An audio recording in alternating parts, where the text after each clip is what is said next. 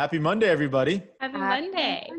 Happy Monday. How's everybody doing? Doing great. How about you? All right, good. We have a special guest today. Let me bring him on. Our guest today is Iman Huschmand. Give him the drum roll. Iman, welcome. Hello. Welcome. What's up? Thank you so much for coming on. My pleasure. So Iman, he's, as he would say, a serial entrepreneur. You've done everything from DJing to wedding entertainment.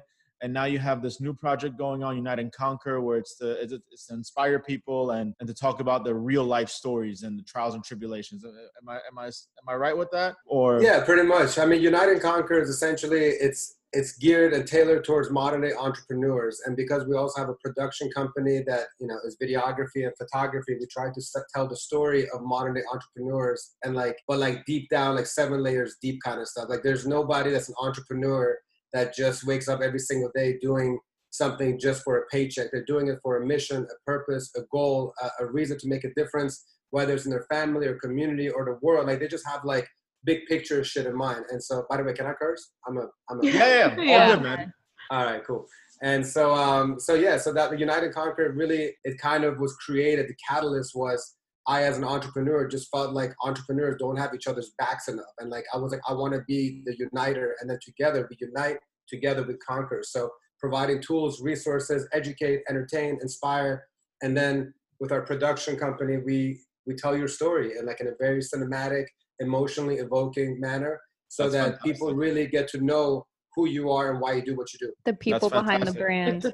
And we'll dig into that a little bit more. So Iman, I spoke to you earlier this week, and what's the noosh of the week you picked for us? Oh man, the noosh of the peak was a menage a trois. We're 4 people. No people. way. Oh my God, we got a double whammy. Oh damn. I got the midnight version because it was two for the price of one. So I had to get that. Right, as a person. You gotta look for the BOGOs. I was going for the deal. You know what's funny? Iranians will go for the BOGO, but then we'll still go for the Gucci and the Louis Vuittons. And that's the only way we can afford the Gucci. Listen, you start for Dewey on the BOGOs at Publix, and you go get yourself a Gucci across the street. You gotta prioritize. So cheers. Cheers. Really proud of what you guys are doing. Thank you. Thank you so much, man. I appreciate it. Before we go on, though, I always like to do a close-up for our guests. So if everyone can say, hi, Iman. Salam, Iman. Hello, Iman. Now you're hey, everybody. Serenaded. There you go. You're fully initiated now. Now you're fully initiated into the Monday Noosh team. I love it. Now we can go on. So Iman, as I was mentioning, you have I could do a whole podcast about everything that you do. Do it. Oh, okay, just listing it. If you only want 2 views, go ahead. Yeah. So, in honor of you today, I know. Okay, so you have an interesting story about being an Iranian American. You actually weren't born in Iran or America. You were born in Germany. Is that correct? That's true. Jawohl. And I got my Germany jersey on today. Oh, I didn't even see that. Go ahead, Deutschland, baby. Yeah, Deutschland. Yeah. Okay. So, and you kind of talked about this on your pod, on I think it was the 2nd episode of your pod, right? About migrating and the trials and tribulations. Let's Get Shit Done. Yeah. Yeah, the Let's Get Shit Done podcast. I guess my first question is kind of what do you do right now as far as you have Unite and Conquer? You kind of explain what that is, and then what is exclusively entertainment? Yeah, and I'm totally not surprised that there's some confusion in that. There's a lot of stuff that I have my hands on. I feel like a lot of times I'm this octopus that just has multiple hands. And then I saw you did a whole series of interviewing. What was it called? The interview. Awesome people. Awesome people. Yeah. All right. So basically, I'm gonna not try to take up too much of y'all's time talking about my boring story, but at its core, I'm an entertainer. So back when I was 16 years old, I started DJing, and then DJ for about 7-8 years. And then after DJing, I was like, okay, I got to do big boy stuff. So after grad school, I was like, I got to figure out a job situation. I went and worked for Ritz-Carlton in Doha, Qatar, in the middle of the Middle East. And I was doing marketing consulting, and I just hated working for other people. I hated 9 to 5. I hated corporate America. Yeah. And I was like, the only thing that I love, the only thing that I'm passionate about, the only thing that people think that I'm good at or I'm good at was entertainment. But I really never thought of myself as a very good DJ. I was actually more comfortable just hosting and being an MC. And I used to have my cousin DJ with me. So we were like a duo DJ Iman and Jiman back in the day. So I was like, fuck it, man. When I come back from the Middle East, I want to start an entertainment company because I felt there was a gap in having a professional entertainment company in the Persian community in the DMV area, DC, Maryland, Virginia. Right. But I was like, I don't ever want to just kind of tap into one community. I felt like that was a great foundational community, but if I really want to grow and expand, I need to look at it as outside of Persian too. So Right. Great foothold, great connections with the Persian community, always loved them, but I was like, let me grow it. So I grew my entertainment company, Exclusive Entertainment, to up to 18 DJs, Persian DJs, Latin DJs, All-American DJs, South Asian DJs, Afghan DJs, et cetera, just trying to expand via music, because that's how you tap into different cultures, by having like a DJ that kind of tap into those cultures, not by providing lighting or photo or video. It was primarily through music. So I kind of just use that as like the driving force to spearhead the growth of Exclusive Entertainment, to the point that up to date, we've done over 3,000 events, over 1,000 weddings all around the world. Then Corona happened, and I was like, shit. Yeah, so we were like the events industry was the first domino that fell, and it's likely going to be the last domino that gets up. So I was like, it's the event industry, and then kind of so Hospitality.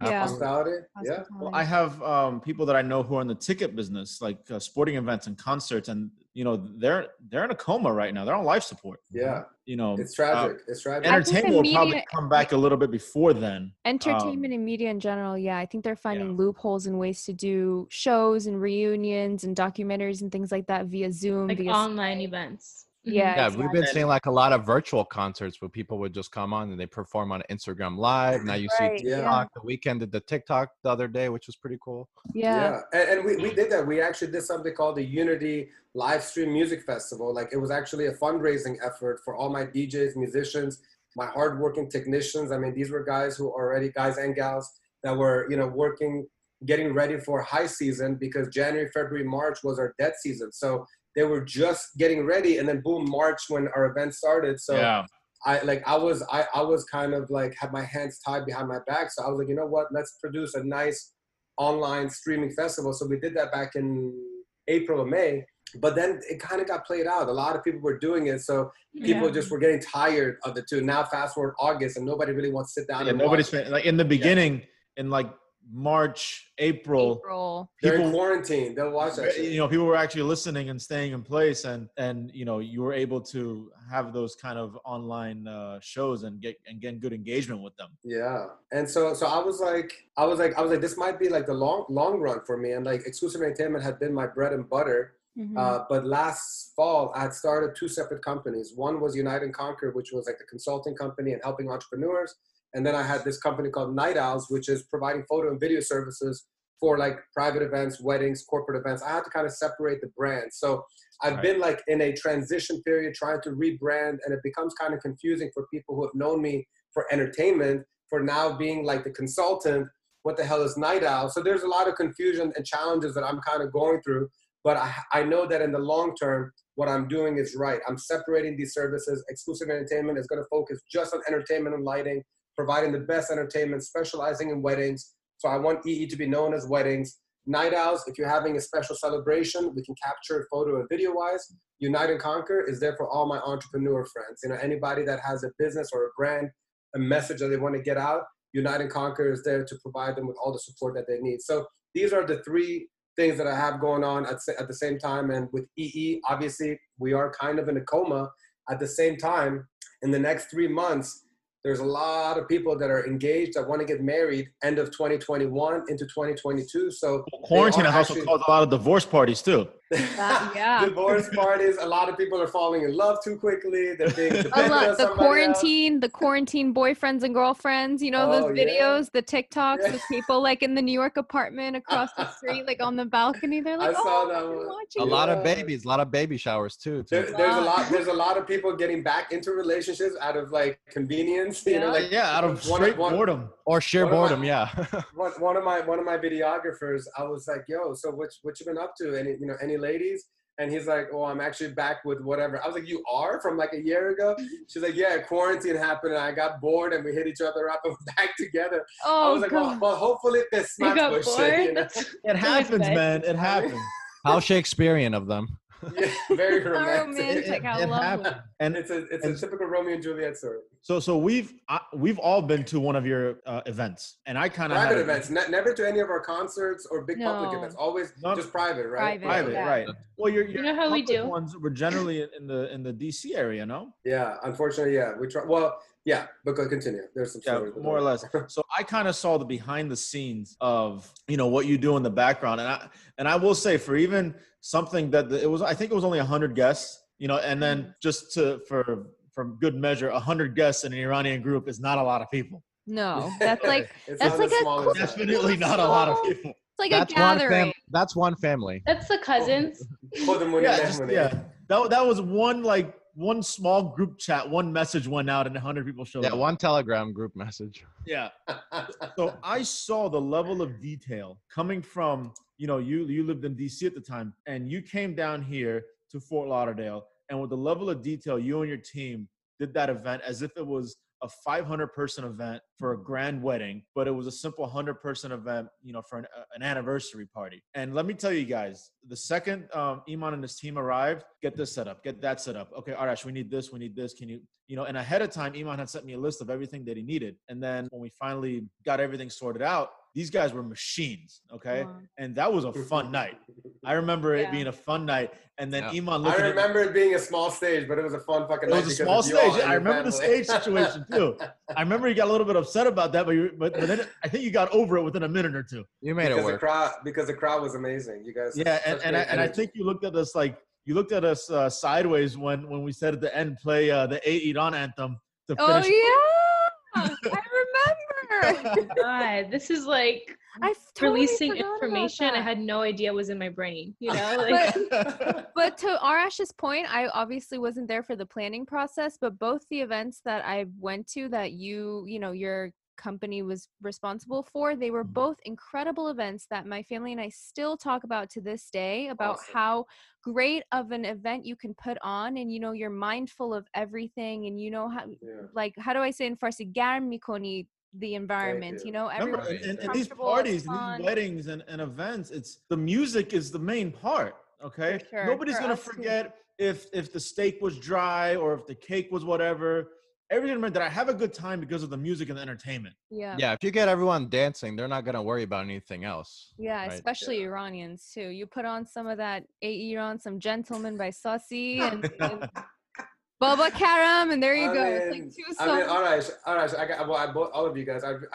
This really warms my heart because obviously I kind of transition out of being more of an entertainer just because there's a time and place for anything. And I just turned 40 years old, so I knew that I didn't want to be emceeing weddings and stuff. So that's why I've been doing a lot of concerts. But just hearing this kind of feedback, first of all, I appreciate and miss all those great events and weddings now more than ever because I can't even see my company providing it. Right. But this is exactly why I did it, is because for whatever reason, not enough Persians especially cared about quality entertainment in America, or at least the places that I lived and worked. It was always these one-off DJs with bad sound, bad lighting. They didn't care. They wouldn't be responsive. Even when we brought Iranian singers for concerts, they would be in a hotel ballroom.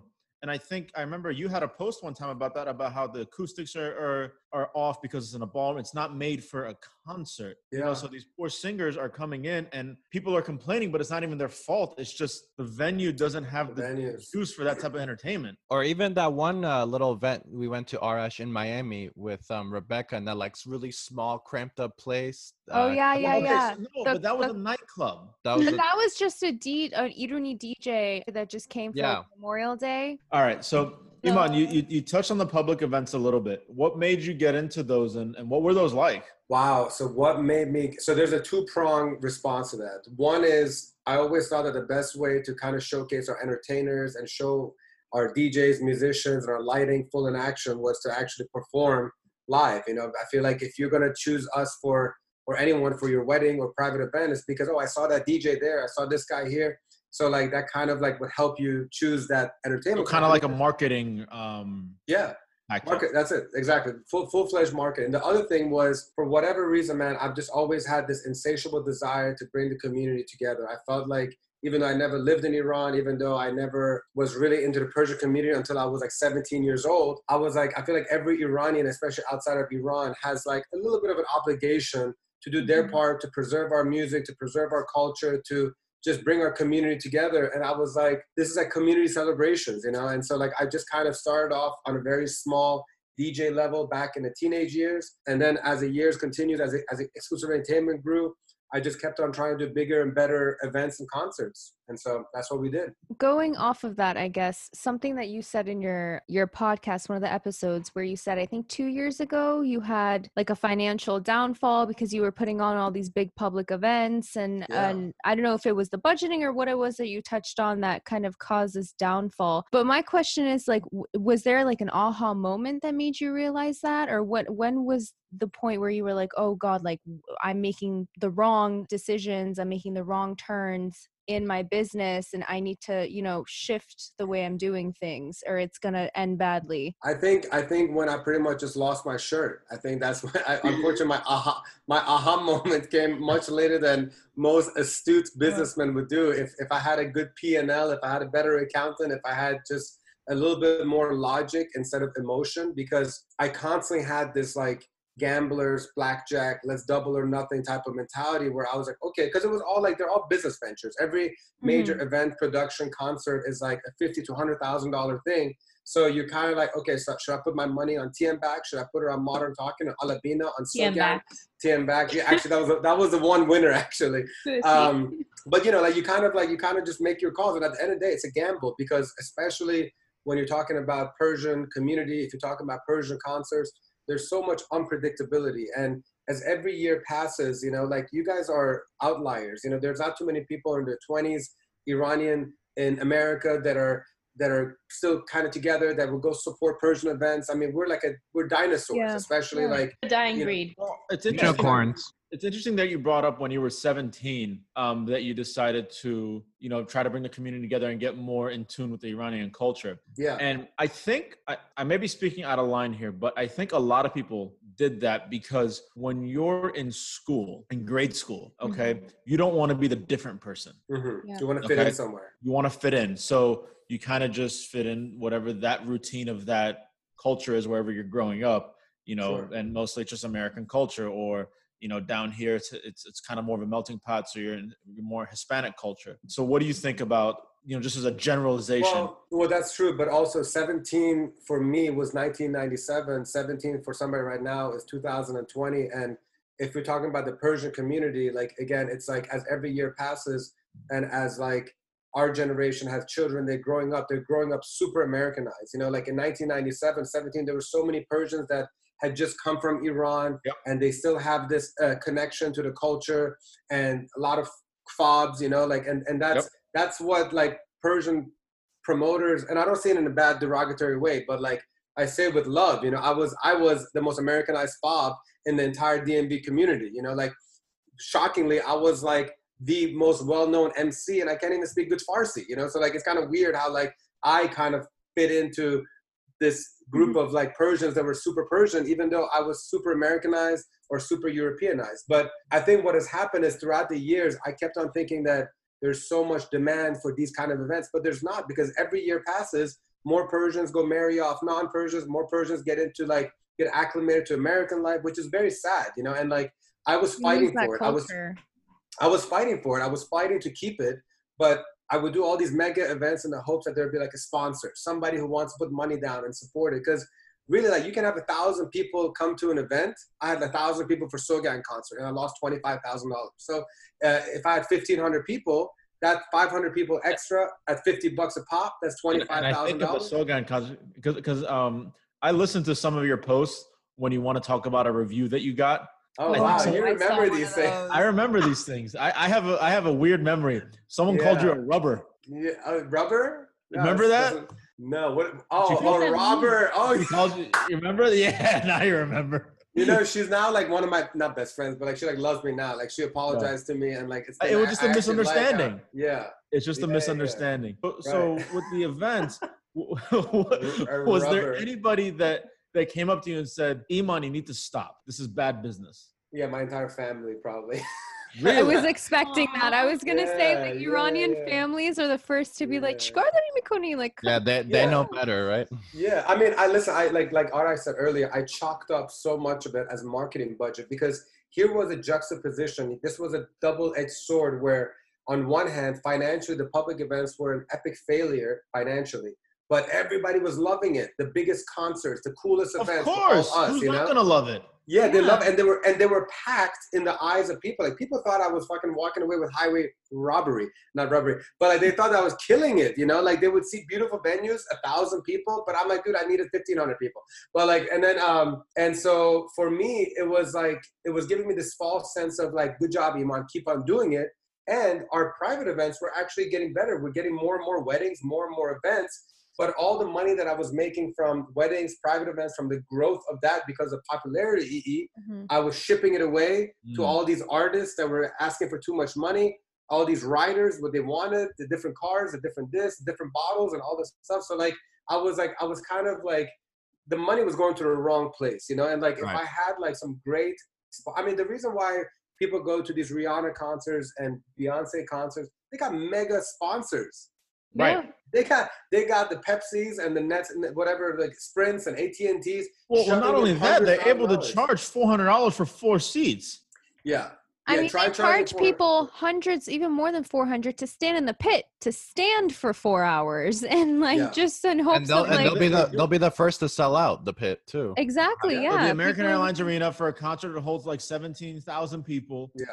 You know, that's a lot more tickets than the 1,000 you were trying to pack into whatever venue you had. And this is, you guys make such a great thing right here that I want to kind of allude to, is the fact that the Persian mindset doesn't ever value or respect having to pay $100 to $150 for even their favorite artists. They'll pay $150 to $200 for Shakira, but they won't pay it for like their favorite Shadman Aghili. They might like him, but their max is $50. You know, it's like, it's like, and the reason for it, it all goes back to also kind of the organizers' faults because they put it at shitty venues, shitty sound, shitty lights, so your expectation is low. You don't mind paying $150 for Rihanna because you get quality production. Exactly. What I try to do, yeah. So what I try to do is I try to deliver on quality production, and people loved it, but they would only pay $50 for it. I remember like I was selling backstage VIP meet and greet for Sogan for $100.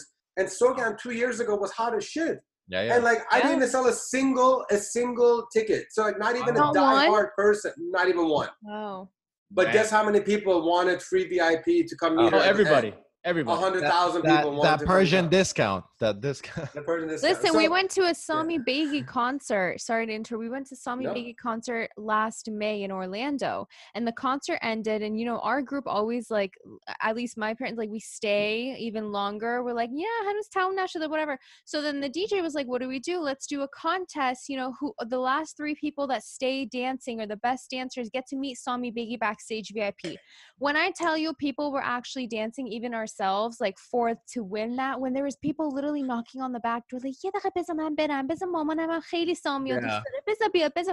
we went back there.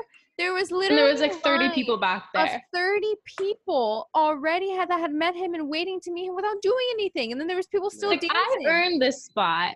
But no, you can exactly. Yeah. So it's also like the bargaining part of it. Our culture is she's like, I earned this spot, like, you know. No, that's true. We have a very big bargaining culture. I mean, you go to the bazaars in Iran. Exactly. Yeah. And they'll bargain it till it's free almost, or they pay you to leave them alone. But so what I've decided to do, and again, listen, I really appreciate the Persian community. Like I would not be able to have what I have at EE and all that stuff if it wasn't for them. And I don't even blame them for kind of being jaded because they've had bad, shitty concerts by unorganized promoters. So like we get, like I got the shit end of the stick because the people 10, 20 years before us put on crappy concerts. They put it at like a dirty ass Bethesda Holiday Inn. They put 1,000 people in a 500 person place, you know, packed sardines, horrible, warm experience. I was the one who I was like, man, I want to have the best quality sound, best quality light, best quality venue, best artist. But unfortunately, the financials didn't make sense. If it don't make sense, it don't make dollar either. So, or if it don't make dollar, it don't make sense actually. Don't make dollar, don't make sense. Exactly. And so I said to myself, I was like, you know what? I really love Persians. I love our community. I want to use music as a way to bring us together. but I'll do it when I have my finances in order. I'll do it when there's people who want to step up to the plate and also partake in this and be sponsors, be contributors. It's got to be a community effort. It can't just be one. And I'm not just talking about DMD, Iman, Huschmand. I'm talking about if one of you guys want to do it in South Florida, if there's a guy in Texas, New York, Texas, all these kind of places where there's like a Persian community. Right. It has to be das to das kind of thing. You know, you cannot just other cultures, you know, they spend money within their culture. Yeah. Okay. Jewish, Latin, you know, yes, I know that stuff. You know, they support each other. Where I feel like with Iranians sometimes, you know, they don't want to because, you know, they don't want people knowing their business for whatever reason. Yeah. Okay. You know, they just don't want people knowing their business. So that's kind of what I think. And to your point, the myriad of shitty concerts that, and the problem is with those shitty concerts, the artist was such a popular artist of its time. I'm talking about Mansoor in the early 2000s, Kamran and Human in those days. Those guys were in the Iranian community mega stars at that time, and the venues they were in would, at least down here, were horrible. Well, I think at the time the promoters took advantage of the stardom and fame. They knew that these artists are big names, so they can, you know, almost half-ass their production value because they know people are just going to come pay the money to come see them because it's like so rare for an artist to come. Like whenever Gugush would come, it would like instantly sell out, and it wouldn't matter where you are. Well, they put Gugush at the Adrian Arch Center, and it still didn't sell out. Yeah, it was. Well, that was they put her in a better venue. Well, yeah, so, I mean. That's probably the reason back then they you know abused the stardom of these artists. I mean if you were a concert organizer in the 90s and 2000 in like one of the main cities in America and North America, whatever, you were probably killing it. And there were some people that were taking full advantage of it. Not to say that all the organizers were shitty people, but some of them, they took advantage of it. You know, they put it in cheap venues, shitty sound, overpriced, under-delivered. But they walked away with a shitload of money, you know. Yeah, like, they probably weren't doing it for the culture, more so the money, profit. Come in, get out, you know, take the money and leave. So, but I think also going back to really quickly, social media also is a big aspect again, because now if a promoter was to pull something off like that, word of mouth, number one, people will talk about how terrible it was. Number two, people would go on Yelp or Google reviews or their Twitter or their Instagram and just shit on the person. Just talk about how bad it was, use hashtags. Instantly, it would become a huge thing. One video of a failed event would go all over the internet and everyone would know, you know? So it's easier now. I mean, I guess it was easier back then to have, you know, bad, cheap events and get away with it versus now. They're similar to like restaurants. As soon as Yelp came, restaurants had to step up their game because you started taking care of your clients like shit. And like the reason why I was so upset about the Rubber Girl is there was like 1,000, 1,100 people at that concert. And she complained about the fact that Sogan got on stage at like 10 o'clock or something. And like the doors open at 8. It's like, what main artist in American or Western world do you go and 8 o'clock doors open and at 8:30 you think fucking Beyonce's getting on stage playing Single Ladies at 8:45 and leaves at 10? So of course, and plus, so we have a bar minimum to hit. Like, so there's all these factors that people don't ever consider. Money driven. Yeah. All money driven. They don't also, we're Iranian. We run on Persian Standard Time. Exactly. Exactly. Like they're not gonna get there at 8. I think doors open at 8 with the singer getting on 10 is like perfect timing, especially because it was at Echo Stage, which has been voted as the #1 club in America for like 3 years out of 10. So I put her at the best stage in America, and the ones like the kind of venue that like when Tiesto comes on, he comes on at midnight. You know, like and here comes our 3 hours with the easily concerts. Yeah, I think I went to a story one time and you know, doors open whenever, and they were supposed to come out at 9. They didn't show up till 1 a.m. And I you know, believe that's how it is. People still stayed because they know what? Same thing happened to me when I went to South Beach to the club waiting for 50 Cent. He came out at 1 a.m. I got there, you know, 10:30. And that's what you would expect from a 50 Cent or like Lil Wayne. You have to just make sure you're not too drunk by the time you actually get on stage. Exactly. So to kind of shift gears a little bit, because of what the world is right now, we can't really have weddings and events and things like that. You started this podcast, Unite and Conquer, and I've always kind of seen you trying to put positivity out there, whether it's helping people during the holidays or, you know, just putting out positivity on your social medias and things like that. So how did this come to fruition, the Unite and Conquer? I think I would have to say from my failures. Like, I feel like when I was kind of down and out, I was like, I can either be like this freaking victim that's going to complain and whine and like, khak tu salam, ridam, all that stuff, part of my French. Or I could just be like, hey man, let's pick up your stuff, like use it as a great learning experience, use it as a building block. First of all, it humbled the hell out of me. And like, I feel like the only way that you can really not just survive, but thrive is if you let go of your ego, that you truly humble yourself. You kind of accept the fact that shitty things are going to happen in your life, but you use all those as a learning experience. And I use it as an opportunity to join forces with a lot of other people that I respect, that are hustling, that are entrepreneurs. I mean, entrepreneurs are the backbone of this country. They're the backbone of the world. You know, I mean, if you're deciding to sacrifice an easy every 2-week kind of check, sacrificing your family and all that stuff to go after your dream, that's respect. You know, like that's like, that to me is like, you're after soldiers. That is the ultimate sacrifice that somebody makes. The fact that you can easily taking the big risks. Taking a big risk. And so I was like, man, I want to be like the ultimate networking opportunity. I want to be able to use I want my mess to be my message. I want to be able to use my failures as a way that I like kind of reciprocate and help out other people, you know? And I have this mindset that, you know, you get out of this world, whatever you put in it. So if you're going to put out negativity, you're going to get negativity. So I switched my mindset a couple of years ago. I just saw my entire feed being full of bullshit, a lot of politics, a lot of like people complaining and whining. And I was like, you know, Iman, like if you're going to put something out, put a smile on somebody's face. If you're going to put something out, let it be like a motivational thing, like not like too much cheesy and too much like you're shoving it down someone's throat, but sprinkle it out nice and evenly and just put out good energy. Because for me, yes, it helps other people, but really it helps me too. Like when I see something that kind of like revs my engine up, I'm like, you know what, let me put this out there, and maybe like one other person will be like, yeah. And like I get my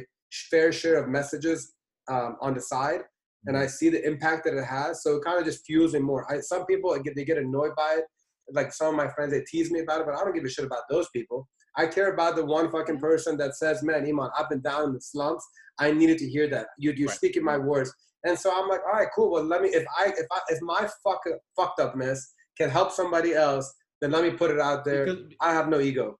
And those people coming to you and talking shit are probably disappointed themselves about something. Yeah. For sure. Just don't want to hear the message. It all stems from internal sadness and grief that they have, that they're upset insecurities. That why can't I onto you. be like him? Exactly. But touching on what you said about ego, because I know again in your podcast you talked about vulnerability, and you said your story and you know your life story, and how ego was a really big factor in that kind of crash in your business, in your company last year. And you said you went on a soul searching journey, right? So I feel like a lot of people nowadays are like, oh, I'm trying to find myself, I'm trying to do soul searching, I'm like meditating, I'm doing this, I'm doing that. But I want to know what soul searching was for you, what that journey was actually like, because a lot of people will say it and they think it's just on the surface level, where if I meditate and do yoga and do something calming and get drink off social media for the weekend, right, then I'll be like a humble person again. But I don't think they realize that you really have to go deep in like your insecurities to figure out what to fix and who you are. So what was that like for you, like that journey?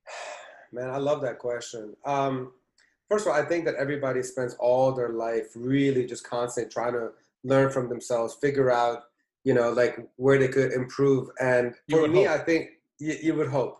I mean, here's the thing. I just feel like we all have a little compass inside of us. And that compass, if you really actually take the time to listen to it, it will guide you to the right place. And like, if you really spend the time to listen, it will tell you to follow your heart, follow your passion. It's so cheesy, so cliche, I get it. But like the only way that you can make sense of life and kind of just keep on going and make sure that you have that fuel that is necessary to make it through all the crappy parts of life is that you want to make an impact in somebody else's life. I feel like most people, they just want to be able to know that their life matters, that what they're doing matters, that like they're making their family happy, they're making their family proud, that they're contributing to society. Like I just feel like innately that's what we all want to be remembered. They want to, yeah. I mean, and you know what? Some people will actually argue because I have this whole conversation about legacy, you know, and some people they're like, no, I don't care about legacy, but I do have a legacy. I want to have a legacy. I feel like, look at how many people die every single day and like they're forgotten. Yeah. And I'm like, I refuse to have been given the greatest gift, which I believe is life itself, to be able to be a part of like the minority. There's a lot of people who don't even have water, food, they don't even have an opportunity to chase their dreams. Mm-hmm. You know what I mean? Like they're literally waiting for an opportunity to have a drop of water so they can live the next day. So there if are all of us over here, people like that.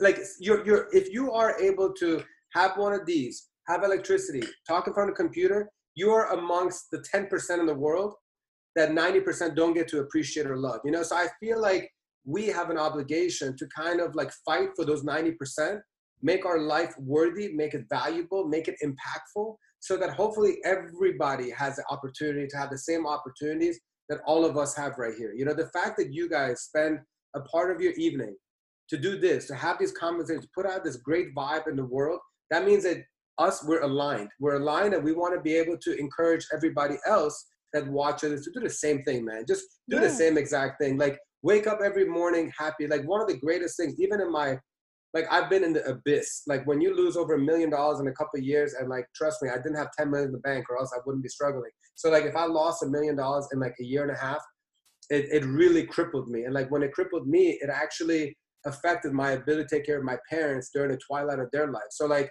I have the ultimate disappointment in myself is the fact that, man, I had everything set for them, you know? I had everything set to them, and then I gambled it away, which is a horrible feeling to have. And now here I am trying to like make shit happen again, and then COVID happens. But the point is that I still love the fact that I have the opportunity to wake up every single day and like I dictate what's going to happen today in my life. You know, nobody else will, you know, and I will grind. I will gladly grind. There's not a single day that I get up where I'm like, oh man, shucks, I hate my life. I don't go to sleep regretting everything.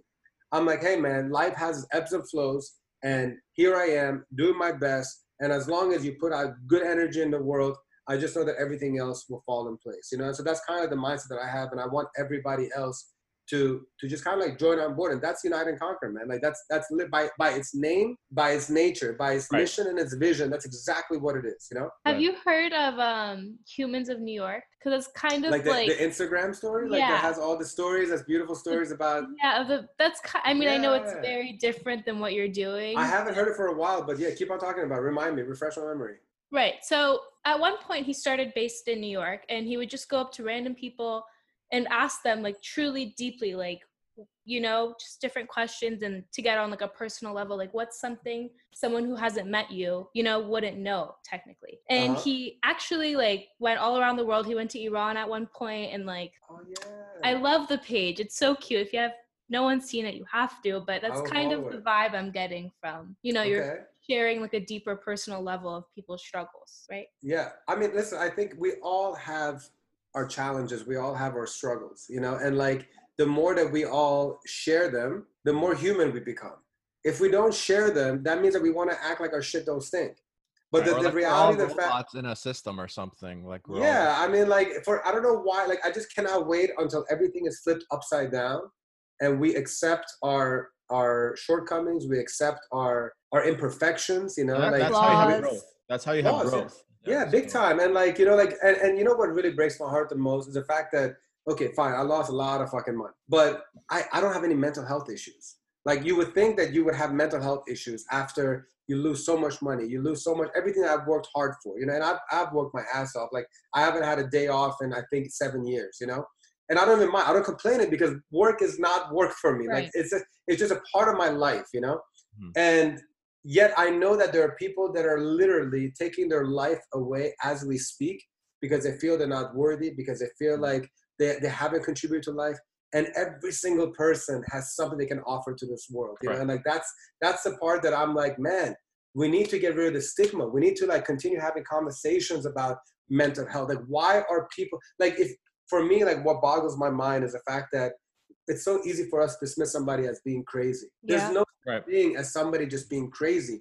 It's if you don't understand them, they just call them crazy, you know? Oh my God, it's so easy. And I'm so glad that there's been a shift. Like, dude, 10, 20, 30 years ago, there's been so many people making fun of the people that are crazy, and people have literally They have taken their legitimate lives. Crazy. Crazy, yeah. Anything they don't understand or that's mental health related, they label it as crazy. I mean, I don't like Yeah. talking about this, but quick example, like Kanye, he has Oh bipolar yeah, disorder, big right? time. So Big everyone time. talks about how he's crazy and he comes on, he starts crying about his daughter's abortion, but he needs Yeah. help. And I Yeah, think that's real what does. help. people don't realize. He needs I He mean, does. we live in like a meme culture. So like anytime something happens that's out of the norm, everyone just makes jokes out of it. And these are the jokes that people see online Yeah. about them, and they do take their lives Oh, for because sure. they're not getting the help they need and deserve. To piggyback off of that, you did the the episode with Jasmine Mhm. about kind of her real story. Are you planning to do more episodes like that with other people in Unite and Conquer?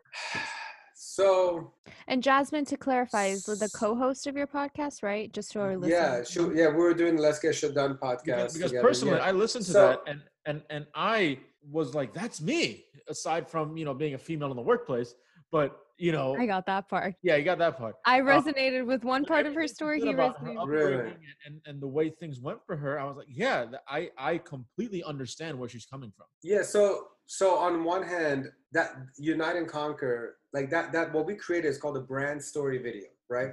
And that's literally if someone's gonna ask, hey, Unite and Conquer, what service do you provide? On one hand, we do podcasts, we're here to educate, entertain, and all that stuff. But if someone's gonna pay us to do something, we're here to tell your brand story, like the true story behind your brand, right? So again, we're helping entrepreneurs. So to answer your question, yes. We want to be able to tell the Jasmine stories of the world, Jasmine and Moji, her mom, like, so if you're an entrepreneur and like you're doing something because of something, like easily they could just advertise Bosi CBD hair serum. The texture is great. It smells wonderful. It makes your hair nice and soft. You could do that, or you can make a video like we do, and like, so if you are going to go ahead and just, put everything on the line and you're going to be an entrepreneur and you're going to be a small business owner, then fucking tell your story, man. Tell us exactly why you're doing what you're doing. Yeah, because people might have a great product, but they might not have any idea how to explain it or promote it or market it. And so, Or why they even started doing that or selling that product or making that product. People buy from people that they trust, people that they know, or people that they emotionally connect People with. buy from people. People buy from people. I mean, like that's why there's no other reason why Steve Jobs and Apple became what it was, is because Steve Jobs just had this ability to connect with people in a different way. Anybody can just make a little computer or something cool and whatever, but like the way that he presented, the way he shared his story, like he was a storyteller. And like, I want everybody to become a storyteller. And the storytelling starts with telling your own story authentically, vulnerably, without a sense of insecurity. It's like accepting the fact that everybody's story is special. Everybody's stories has trials and tribulations. And the moment that you get rid of that ego, because it's ego that prevents you from wanting to share it, right? Or else, like, I don't want people to know this. Why? Because you got ego. Yeah. You have to put your ego aside. You have to put your balls out, ladies. Sorry, but you know what I mean? And I'd be like, hey, hamine ke hasta? Like really, like literally, hamine ke hasta? نمیخوای را باز جاده دراز, را باز جاده دراز. I mean, like, you're not here to satisfy 8 billion people on earth.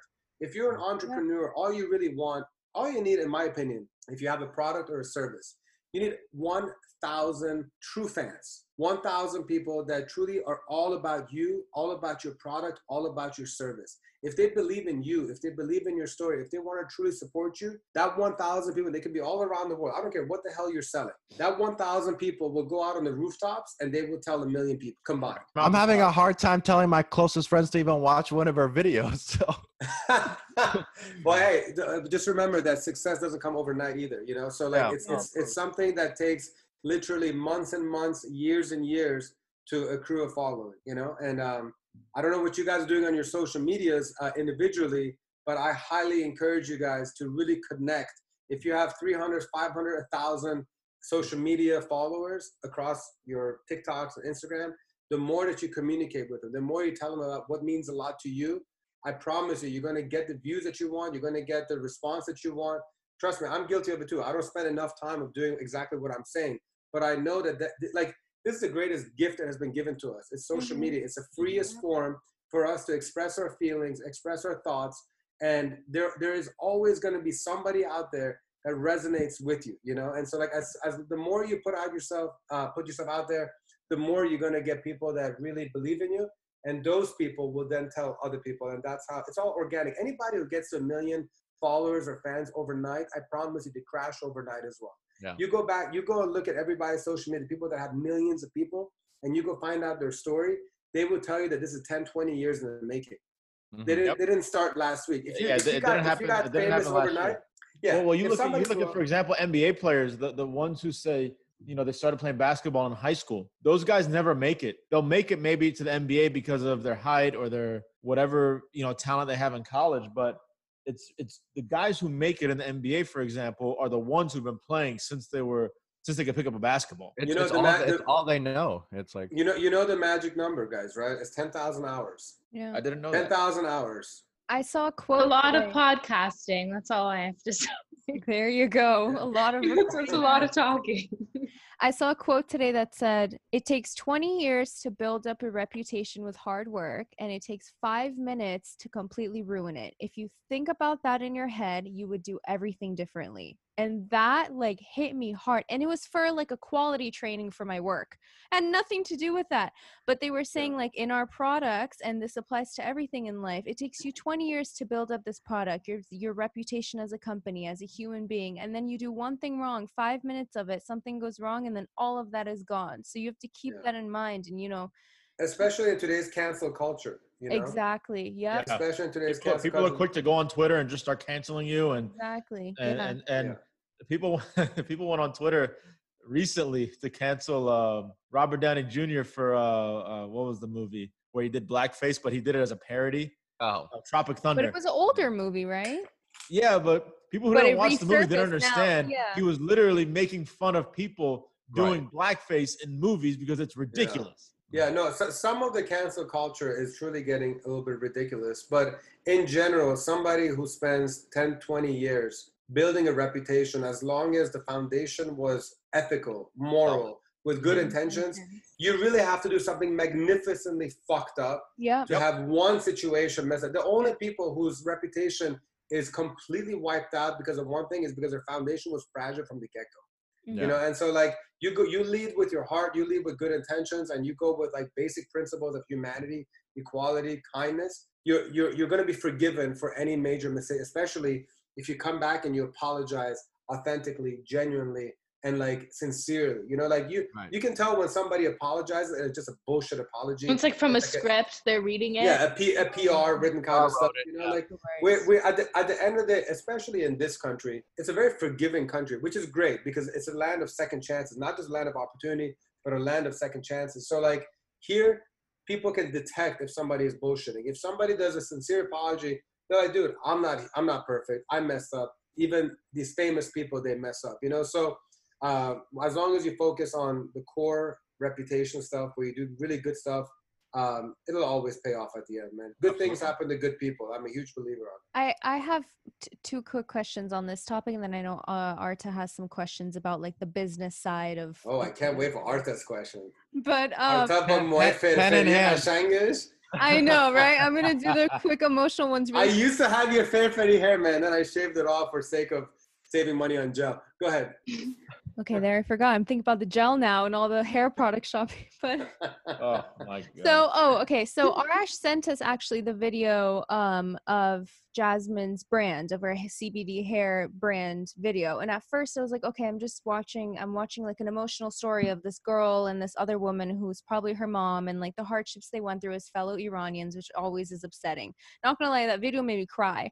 But watching the video, I was like, okay, this has got to lead to something. It's not just a video about a sad story. And I noticed like the close-up of the hair oil when she's doing her hair in the mirror, and she kept touching her hair when she was writing and stuff like that.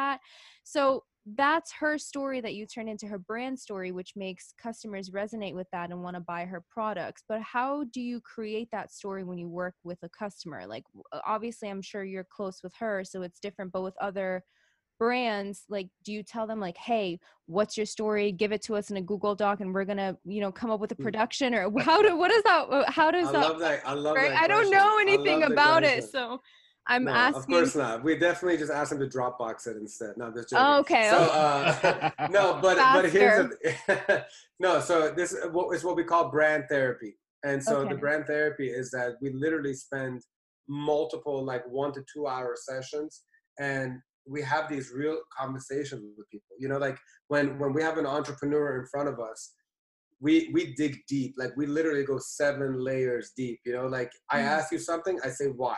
So you answer that, I say why. You answer it, I say why. I get to the root. We get literally to the root of why you're an entrepreneur. It goes back to the whole fact is that you don't just become an entrepreneur because you think corporate 9 to 5 sucks and now I just want to be my own boss. No, if you really are an entrepreneur and like you were born to be an entrepreneur and not just because you're lazy and you want an easy route away, you're doing it because there's something inside of you that says this is what I'm destined to do, you know? And like a lot of people, they don't even realize that they don't even know their own story until we talk to them. And then we go in and they're like, oh my God, like I was doing a brand story with my sister who's an interior designer. It turns out it's the fact that like her environment means the world to her. If she's not in an environment, in a home that is like feng shui, if she's not in an environment where there's international people around her, if she's not near the beach, she can't even think creatively or design anything. She didn't know that. She just thought she liked interior design because she liked little fancy colors of whatever and whatever. So like we literally like had her do her found the root of it. Yeah, like I Found the watched root of that, and I watched that in your podcast episode of the stories, and I'm like, damn, like what's my story? Like I don't have a story, you know? I was like, I was born here, Iranian American, that's it. Like what's my story? It made me Well, think. I was I like, damn, assure like, you, there's more to your story, and I mean, I'm your sure story will everyone continue to does. evolve. Yeah, your story will Correct. continue to evolve. You know, Man, Right. I think you need to charge per hour because it's a 2-for-1 win-win. You get your brand sold and you get a therapy session. Exactly. There you go. You help people Do you solve take insurance? and you know, decades-long it's problems. I mean, and this is what I love about it. You know, it's like because I'm truly rooting. Like I consider all entrepreneurs as like the underdog. You know, because they have to be the underdog because they come in at a major disadvantage. They don't. They come in from day one where they say goodbye 9 to 5 or bi-weekly paycheck. They are officially the underdog. That means that they're under the gun. They're behind the 8 ball. The pressure's on them. Their family is saying, what the fuck are you doing? How could you possibly be setting everything aside that you studied for? You did this. And it's off to the races, you know? So like, it's a constant race to let me make it. Let me prove everybody wrong, you know? And so like, they need this conversation. And I love having that conversation. Why? Because I cannot wait to see that person make it, you know? And like that, they become like my like your little babies. My favorite of child. growth. Yeah, my favorite child. I mean, that's what it is. Like from that moment, my team and I were rooting for them, you know, because that becomes a success story. You know, that becomes them truly finding their purpose in life. And like I feel like if you can help somebody else find their purpose in life, man, I'm good to go in this life. So I feel like that's it. Like I can say, hey, I can have that person give my eulogy, your legacy and done deal. You know, that's it. And everything. So that's question 1 answered. Hopefully I answered it. What's the second question? I mean, okay, the second question I was debating, but it doesn't really fit. I guess it kind of fits into here, but I was going to ask, what are 3 things that you would tell your 18-year-old self, like after everything you've been through? I guess it kind of relates to this, but I want to get the emotional stuff out of the way before we get Shit. I like that question. 18-year-old self, I would say. Or First of all, get rid of- 17. I was gonna say You said you started And stuff to at preface that, we did an Okay. episode of what would you tell yourself 5 years ago? 5 years ago. Yeah. Yeah. So That's in my like my case, it'd be favorite thing 13 to years ago. ask. No, but I'll go back to 17. Okay. 17, I would definitely say that, Iman, you're about to go from having no friends to having 1,000 supposedly friends.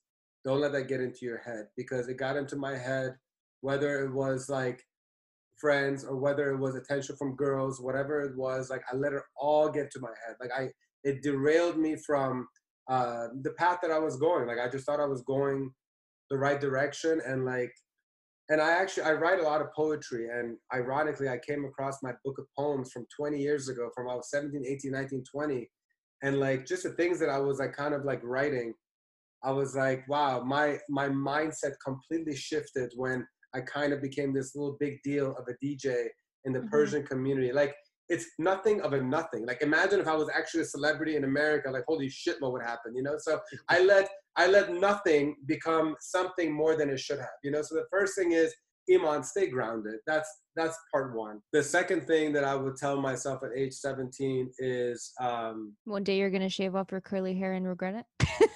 Okay. the curly hair was good years, man. I loved it. But with this goddamn heat of Miami, like I can't handle. I don't know how The you do it, man. humidity. It's Don't so do humid. it. I don't know how you do it, man. A lot of spray, a lot of frizz spray. A lot of spray. The second thing that I would say is, man, I love this question. Oh, good. You're thinking and you're frozen again. Yeah. No, yeah, I'm That's sorry. his face as he's smiling to I like. didn't mean to scare you guys off. Please be moving at all times. Shit, I would say the second thing is. Even if you have two, that's okay. Okay, yeah, thank God, because I can only think of one more. That's okay. Yeah. You know, like I think when you kind of get older, you kind of come. I don't mean to be a Debbie Downer here, but like literally just 2 nights ago, lost a family friend of mine, 52 years old. I mean, family, like 52-year-old, heart attack, and like I feel like there's been a lot of these in the last 10, 15 years. Thank you, man. And there's just like so many people that leave us so soon, you know. And when you're 18, 17, 19, 20, in your 20s, you think you're invincible, you know, like you go out and you drink and you drive home and you do party and do this and you dibble dabble and like drugs and shit. And like, you just think that you're invisible, you know? And so like, I feel like I dodged a lot of bullets in my 20s, especially being around. I mean, thank God I was one of the good guys, meaning like, I didn't get into like really bad shit. Yeah. Like, but like, just the fact that, you know, I did probably over 1,000 events in my 20s or 18, 19, like I dodged a lot of bullets. I drank driving home when I shouldn't have, like things that I regret looking back because like, man, I put somebody else's life in jeopardy. I had people in my car. Like there's just a lot of stupid shit that unfortunately people do. So if I could go back, I would be like, don't take that. There was no Uber back then. So you kind of just kind of like winged it, you know? Call your mom. Yeah. So the last thing I would do is that, but yeah. Bro, don't make my mistake and age yourself. What'd you So I was like, so I think I would just say kind of just be more responsible. So those are 2 things. Like have fun, but be mindful about it. Yeah, be like basically like anything can be taken away from you in literally a split of a second. So I genuinely consider myself extremely lucky that during those years where, you know, you're kind of prone to doing stupid shit, that I'm able to kind of look back at it and be like, wow, one of these, you know. And there's a lot of people who have lost their siblings or their family members or a good friend because they weren't so lucky and fortunate. So I would just kind of go back and say, don't take that shit for granted.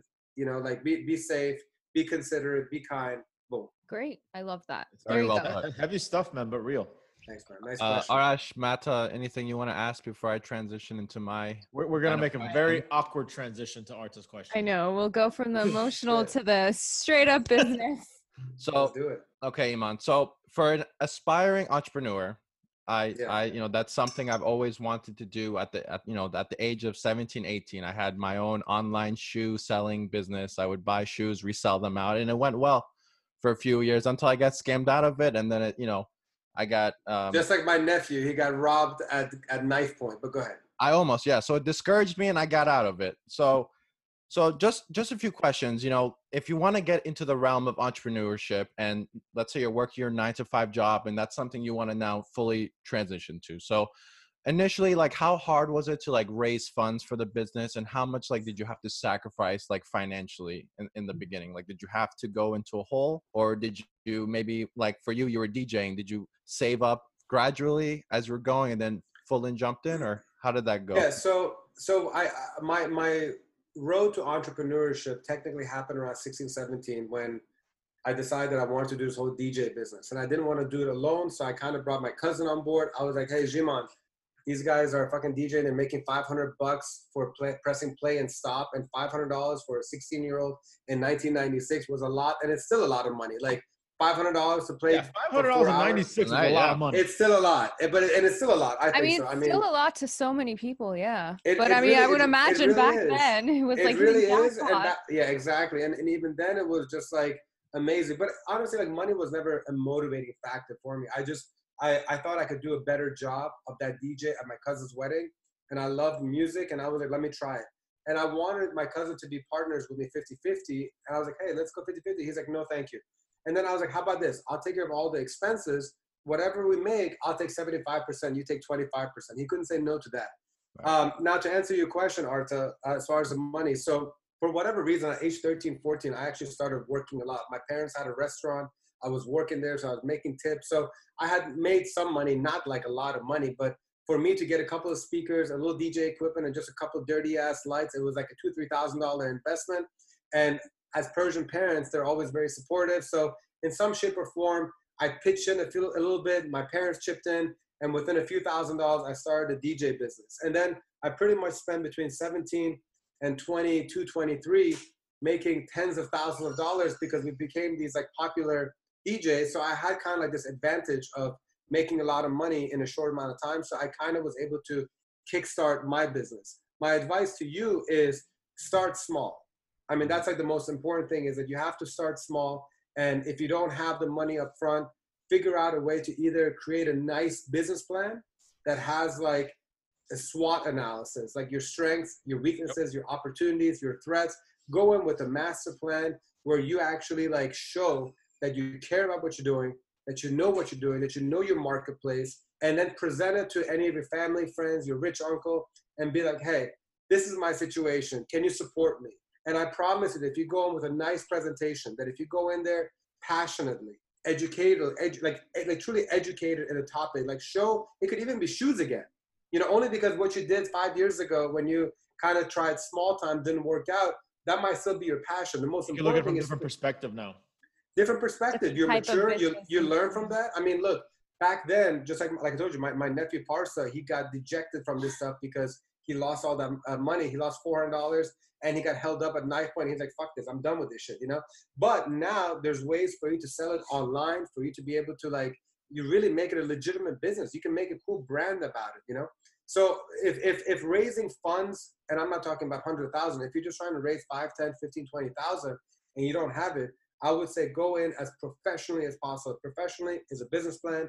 Professionally is doing your due diligence, research, and go in there with like a great presentation that will truly impress your, not even like uncle, but like a family friend or somebody that you know that could like chip in. And if you want to give them a little piece of the pie, then do it. But I would first start with somebody who like truly believes in you, somebody that has always like rooted for you. And hopefully they'll be able to just kind of chip in. And then hopefully when your business picks up, Arta just GPS hit my address. Yeah. That's funny you say that, because like whenever I ask money from my dad and just straight up ask, he wouldn't give it to me. But if I gave him from A to Z all the pros and cons and this and that, he'd be like, okay, that makes more sense. And then he'd give it up. Yeah, so, man. Especially Persian dads, they would appreciate a Persian businessman or businesswoman mentality, you know? So it's all about anything in life, man. It's all about the approach. You know, if you, whatever you approach in life with time, effort, sincerity, and just like due diligence, you know, like I feel like you're always going to come out on top because you have an advantage over people who are trying to cut corners, who are trying to take the shortcut. There is no shortcut to success. Right. You know, that's really what it comes down to. You can't cut corners, right? It's hard work. Mm-hmm. Yeah. So going into my next question, with your whole DJ and then going to EE. So how long did it take to get things running, and how long till you saw, you know, your profit, you know, go up exponentially? Yeah, so EE, it took about 2 years. I still remember like when I started, like I got all the equipment. I had like my 8 DJ set up. I put out all these full page ads in the freaking Persian newspaper. Big mistake. Don't waste money on Persian newspaper. This is like 13 years ago. You know, like I had all this stuff ready, like good to go. Had bought all this nice equipment, had my truck ready to go. 6 months went by and there wasn't a single person that was calling me. Like I was literally just looking. And I was like, man, I'm just waiting for one phone call. You were calling yourself from another phone to see if it was working. Yeah. Oh man, I have no doubt I was doing whatever to make myself feel better. I can honestly tell you guys that I was probably weeks, maximum months away from just being like, this was just not meant to be. I still remember that I was offering free DJ services because I was like, I feel like there's more value in me paying $200 to one of my DJs to go to an event, to DJ in front of 50 people, because I knew that my DJ was good. Those 50 people will dance. One person will book us. And I literally did that. I did it. And that'll pay for that. Yeah. And I was like, I get to keep my DJs busy. I get my DJs get more experience. And then boom, like we get to at least show people what we got, you know, because I always said that when it comes to especially entertainment, I can put a full page ad in the Miami Sentinel or Washington Post, whatever it may be, spend $10,000, but it doesn't mean that a single bride would be like, oh, let's hire these people. That's not how entertainment or entertainers, it's all word of mouth. It's word of mouth and in-person experience. of whatever it is. Yeah, exactly. So for me, like, it really took about 6 months to just get my first gig. And like the first year, I remember the revenue was 6,000. My expenses were like 20, 30,000. The second year in 2010, revenue jumped to about 20,000. And my expenses were probably like 20,000 too. 2011, it jumped to about 60,000. 2012, it hit over 100,000. So really, it took about 3-4 years for me to actually become profitable. Right. And that's really patience and persistence. Oh my God. And for the So first hard. 2 years of it, the first 2 years, I was working at a place called Washington Sports Club, which was a gym. I had just come back from Doha, Qatar. I'd gotten my 2 master's degrees and the only job that I could get right out of the recession in 2009 is working for a gym. And I remember I was wiping down freaking gym seats and shit like that, like cleaning up stuff. I was a general manager of a gym. And I was first an assistant general manager, but then it moved to general manager to a smaller club. But while I was starting Exclusively Entertainment, I was doing a $17 per hour job because that's what I had to do. I was like, I cannot just keep on twiddling my thumb, waiting. Bills don't stop, my friend. The bills don't stop, you know? So I was like, I had to do it. And, but these are the sacrifices that entrepreneurs make. Like, I'm not the only person. This is not an anomaly. This is how it is. Like, unless you're blessed to have parents that will kind of just invest in anything you're doing, this is the grind that you have to kind of put in. And then finally, about 1.5 years into Washington Sports Club, I was doing so much EE work behind the scenes that they saw my work deteriorate. They're like, dude, get the fuck out of here, man. You're paying more attention to whatever side gig you're doing. Wow. I was pretty much relieved of my duties. I don't think they called it fire, but it was you were resigned. Yeah, exactly. Slowly but surely. They wanted to let you pursue your dreams. They were doing It you was a blessing in disguise. Yeah. Oh, for sure. Should have been like, okay, if you fully like see that in me, do you want to invest? Like, clearly So now there's you've done something there. like you said, They you've done definitely did. thousands of events. You've done your fair share of weddings. I'm sure you got some interesting pieces there, of interesting stories, I should say. Oh, Lord. So I'll tell you one unfortunate thing. There was one wedding. I don't know why this one comes to mind. There's so many stories, but I'll tell you this one quickly. So first of all, like what obsessed me the most is bride and grooms who care more about the most materialistic parts of a wedding instead of caring what is truly the real reason of a union. And that is like, dude, you just fucking found your soulmate in life. Like, who the fuck cares about the venue? Who the fuck cares about alcohol? Who cares about the guests, this and that? And like the spending so much money on flowers. Like, if you're not aligned with that other human being that you have decided to like commit yourself to in front of your loved ones, then forget about everything else. Focus on the relationship and nothing else matters. And I remember like this one wedding, it was at the Ritz-Carlton. They spent a shitload of money on this and this and that. They got all the bells and whistles from us. It wasn't Reza and Hannah's wedding, by the way. I was gonna say, like, should I be know, worried right now? Like now that I've done so many weddings at those Ritz-Carltons, but this is a different one. And it was actually a smaller wedding. It was maybe like 100 people. And I forgot what the reason was, but there was probably like 20 people missing that had never told the bride and groom. And so, yes, there was definitely empty spots. And like this bride and the groom, before they're about to walk in, usually when I was hosting back, it's like 8 years ago, I used to be outside. I kind of got them all excited. I told them what's going to happen. Hey, guys, I'm going to go inside right now. I'm going to welcome you guys. Be happy, blah, blah, blah. And they were right where like the guest table, like the placeholders were of all the guests. They were so consumed with the fact that there was like 20 people that had not redeemed it. And they were so upset that people, which I understand, like it's rude. You cannot like say you're going to a wedding and then don't show up. I mean, literally it costs money. Yeah. It does, especially Ritz-Carlton was $200. So I get it, you know? Oh my God. But literally this couple let that ruin their entire wedding night.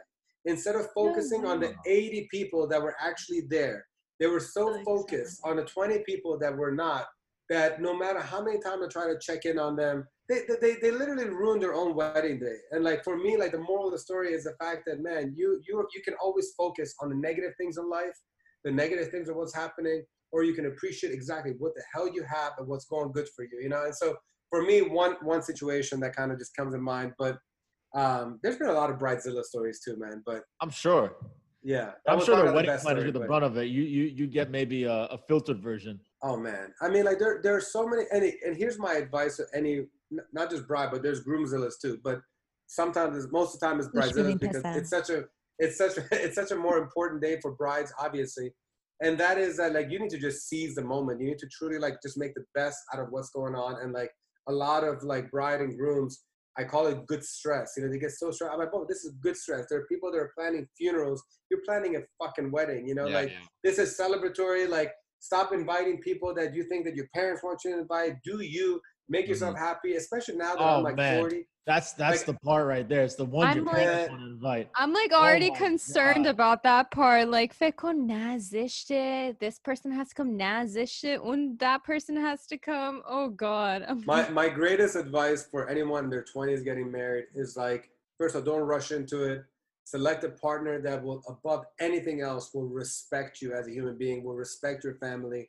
If there is no respect, if there is no love, nothing else matters. It doesn't matter if they're rich. It doesn't matter if they're good looking. It doesn't matter if whatever the hell it is. Like, if you don't have respect, if you have no love, and like, you know, like now that I see, like, dating back 20 years, 23 years, I've been in this industry, and I've literally known over 1,000 couples and how they got married. I've seen their divorces. I've seen the good, the bad, and the ugly. You know? Hold on, like, any second marriages you've done? You know what? I've actually hosted one wedding twice. One bride. I did her wedding. Like, so it's so weird to introduce. So did you open up saying, "Welcome back, everyone"? Oh my God. This is the sequel. I felt so awkward to, like, literally, it was so deja vu because it was like 6 years apart, and here I am. 6 years, that's nothing. Damn, that's really quick. I was like, and like, she was one of the, like, cool Persian chicks. She was like, I don't care, Iman. The best part of the last wedding was you, so I'm gonna have you again. And I was like, all right, cool, I'm there. Thank you, I appreciate it. The only bad part, it was at the Trump rates have doubled. DC. It was what? It was at the Trump Hotel in DC. And, and I was like, come on, do I have to go to the Trump Hotel and shit? But yeah no good. I know we're in Florida, so I don't know how you all feel, but we're aligned. We're aligned. Yeah, so there's a lot of great stories. But so Iman, you gave us so much great content, but now we have to get into the more serious part of the conversation. Oh, Taza Alam, we're getting into serious. Now it's the serious that part was bossy. After you've had a good glass of wine and you know you're Can I interject for a second? I'm sorry. Yeah. Let's get back to the boring questions. I have 2 more boring questions. I'm sorry, everyone. I know I can ask you this personally, but for whoever maybe is listening, you know, could they're not boring. Go for advice from this. Okay. So one more thing. So, like, for me, like, I'll use myself as context. Like, I want to get into app development. I have a lot of good, like, in my head, I think they're good app ideas, right? So that involves coding. I don't know coding. So my question to you is, like, if you aren't familiar with something, do you take the time to learn it yourself, or do you just budget your finances to hire someone to help you in that aspect? Like, now you can use it in, like, maybe your business. So it's a great question. I feel like on a macro level, you always want to be able to have at least some type of information or some type of, like, astuteness into that thing that you want to invest money. Because at the end of it, it's your money. Nobody's deal is going to besuz other than you, because it's your money, it's your time, it's your investment. So I think when you become big enough as a business, and I'm not even there yet, so I'm not going to act like I am. When you become big enough, you can pay people who are specialists in a certain thing that they can go ahead and do their research and, like, make this executive decision. Oh yeah, this is something good to invest in. But because I haven't gotten to that point, I mean, at most I've had 75 employees, and the level of our business has always been something that I kind of want to oversee.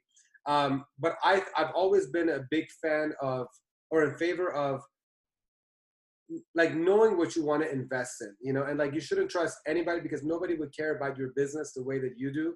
Right. So even if you do get big and you do have the right people, you still want to kind of have, like, a little pulse on the beat of what it is that you're doing. So especially in the app industry, I don't know much about it, but I would say, first of all, before you even get down that road, before you expand and diversify your portfolio, stick to what you're great at, stick to what you know, and stick to what you love.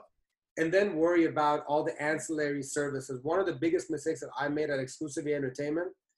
So what's the name? Exclusively fucking Entertainment, right? So that's what we started in 2009 with DJs. It was all kosher DJs. Then I was like, let me add some lighting. Got a little too fancy. Let me add photo booth. Got a little too fancy. Let me add photography. Let me add videography. Let me add event planning. I tried to become this, like, you know, one-stop shop.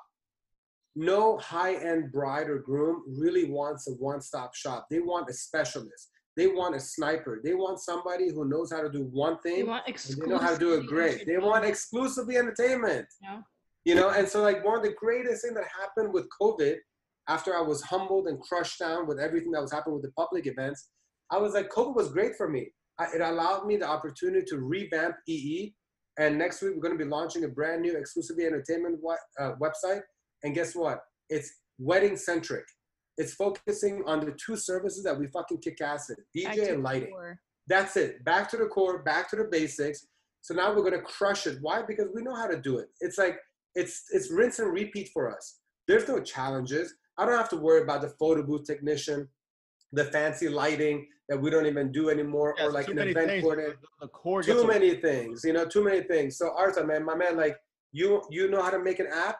Whatever your specialty is in that app right now, start with that. Go with the app for the type of service or product that you love. Give it your everything. Do that proof of concept. Do it. Fine tune it, make it the best ice sculpture, fucking chisel. Be like, this is my masterpiece. Once you create a masterpiece, then bring the right people to go ahead and like add all these additional services. Like that is one of the things that was a part of EE's downfall, is the fact that I tried to do too much, too fast. I got too excited. I was like, let me go ahead and do this and this. Let me dominate this. I got upset that photographers weren't referring services to me. So I was like, fuck that shit. I'll do photo. It's such a Persian mentality to have. I can do this better than anybody else. No.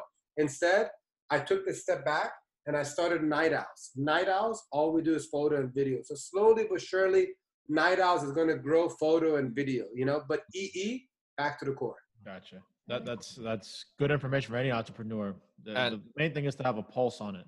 Mm-hmm. And I'll finish it off with this, Iman. You mentioned that you had 2 masters, and I did a little researching in business-oriented masters they were. So starting into it, do you think that those master degrees helped you get to where you are in the career with the knowledge that you gained from it?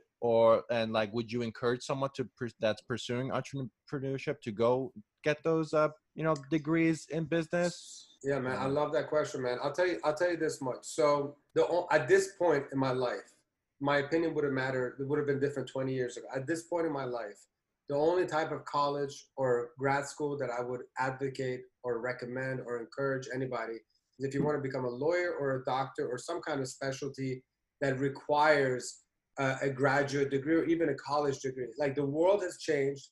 The world is in your oyster. Through social media, through the internet, you're able to change the world literally from teenage years. And if you have that passion that, and some people have it at a very young age, and you have the great core support group around you, you're able to do whatever you want to do without having to go to college. You can't become a great surgeon without going to med school. You can't become a great trial lawyer without going to law school. That's that. For me, the MBA and the Masters in International Management, they were more like a confidence booster for me, especially when I was growing up. And for like 10 years, the name DJ was like attached to me. I had to kind of, especially as a Persian, the Persian community, I had to kind of like use that as a way to kind of like, hey, Madam Adama, I mean, because all my friends. And I encourage everybody to listen to the podcast, because you get into why you did the 2 masters a little bit. Well, so that one was like, it's the American mentality where they throw in, hey, you can get a second master's with only 2 additional semesters. So I was like, God damn it. I just did. Exactly. I did 2 years and I can get a second master's in 2 semesters. Of course I can do it, you know? And so I kind of did it with a combination of, first of all, here's the interesting stuff. Before I got my dual master's, I was in a doctorate of physical therapy program. I was 14 months away from getting my PT degree. And I did it because of parents' expectations of Bora Doctor Besho, you know? So I couldn't imagine as a physical therapist, bro. Dog. I can't either. I couldn't either. Yeah, I just can't see that. I mean, like, it was like, how could I explain this?